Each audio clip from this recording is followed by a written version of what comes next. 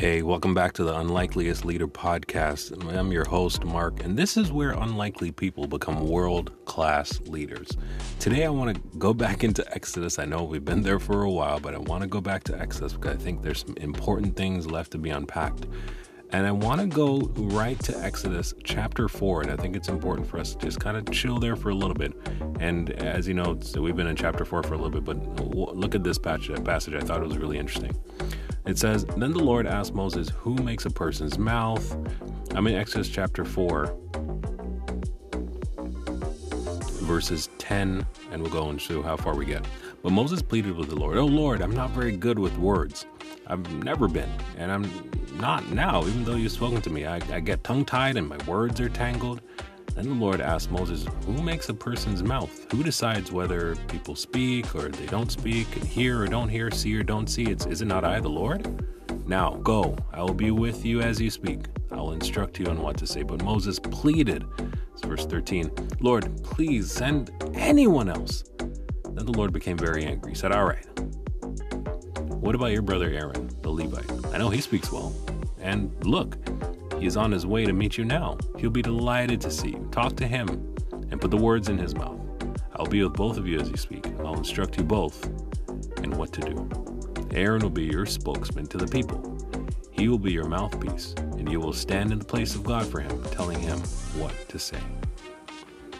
Now, I think it's interesting because as you're looking at this again, we're still at the burning bush conversation between Moses and the Lord. And essentially we're at this point where God's trying to tell Moses, listen, I need you to be a leader. I need you to go and bring my people out into the wilderness to worship.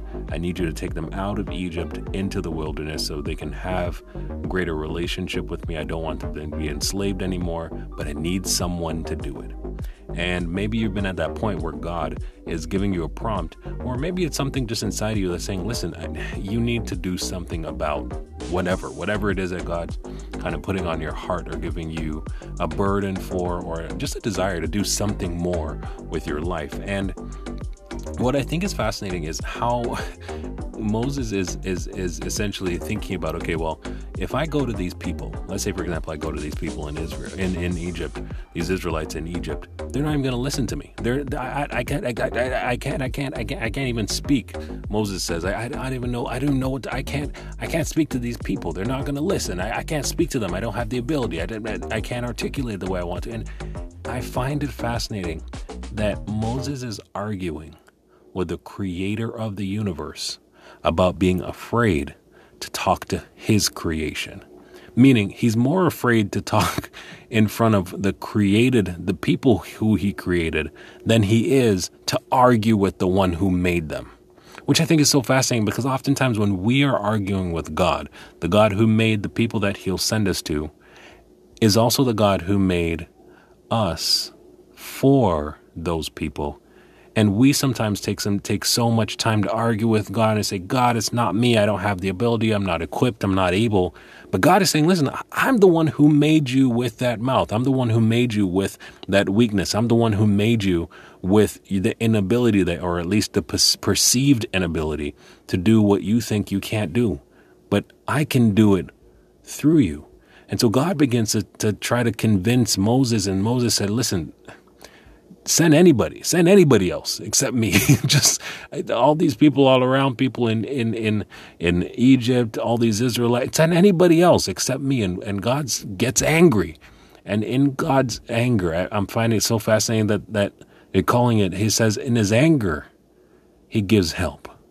That even an angry God, and I know sometimes we envision God as this angry God, this God who doesn't care, and maybe he's not intervening anymore because he's angry with us. And sometimes, I don't know, maybe you've been there, like me, where you wonder, God, are you so angry with me that you stopped helping me? And in this passage, you realize that God actually says, listen, in his anger, the Lord said, okay, well, you don't want to do it? You think you're not equipped, you're not able, you're not ready? Okay, you know what? I'm not going to skip over you.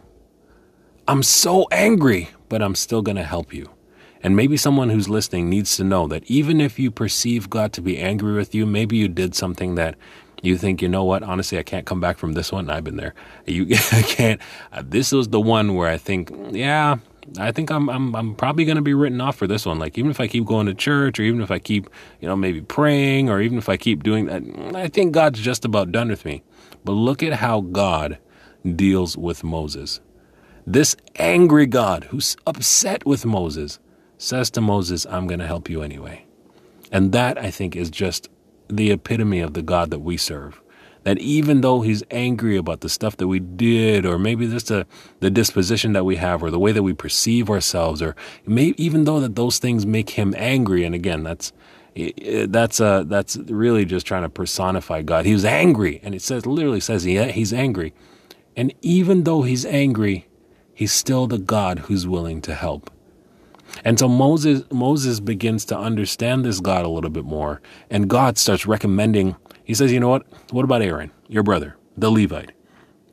He's really good at speaking. He's actually really effective with speech. And he said, listen, look, and this is what I find this so interesting. If you look at this passage really carefully, it says, listen, he says to Moses in verse 14, he says, all right, what about your brother, Aaron? I know he speaks well, and look, he is on his way to meet you now, which I find so encouraging, because as Moses is arguing with God and telling God, I cannot, I'm not able, I'm not equipped, I'm not enough.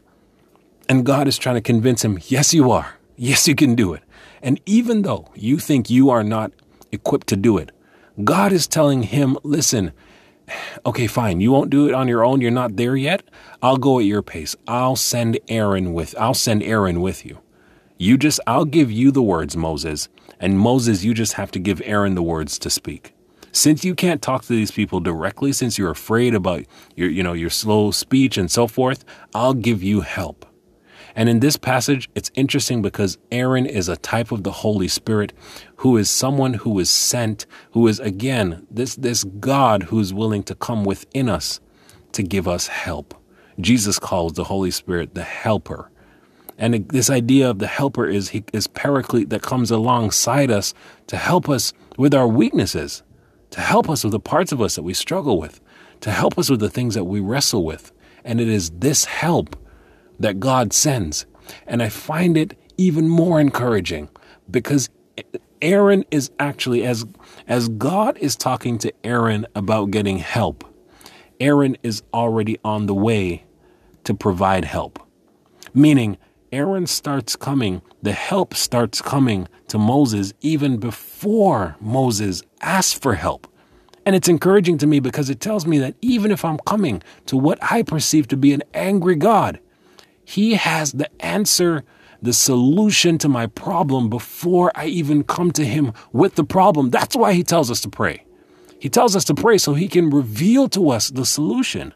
He tells us to pray because he wants us to draw nigh to him, to come close to him, to build a relationship with him. And so he tells Moses, all right, since you think you're insufficient, since you don't think that you're enough, I already have help on the way. And so if you're taking anything away from this today, I want you to think about just this idea that God says, look, Aaron, or in this case, Aaron is a type of help. So basically, when he tells Moses to look, he says, look, help is coming. Look, help is coming before you even know it.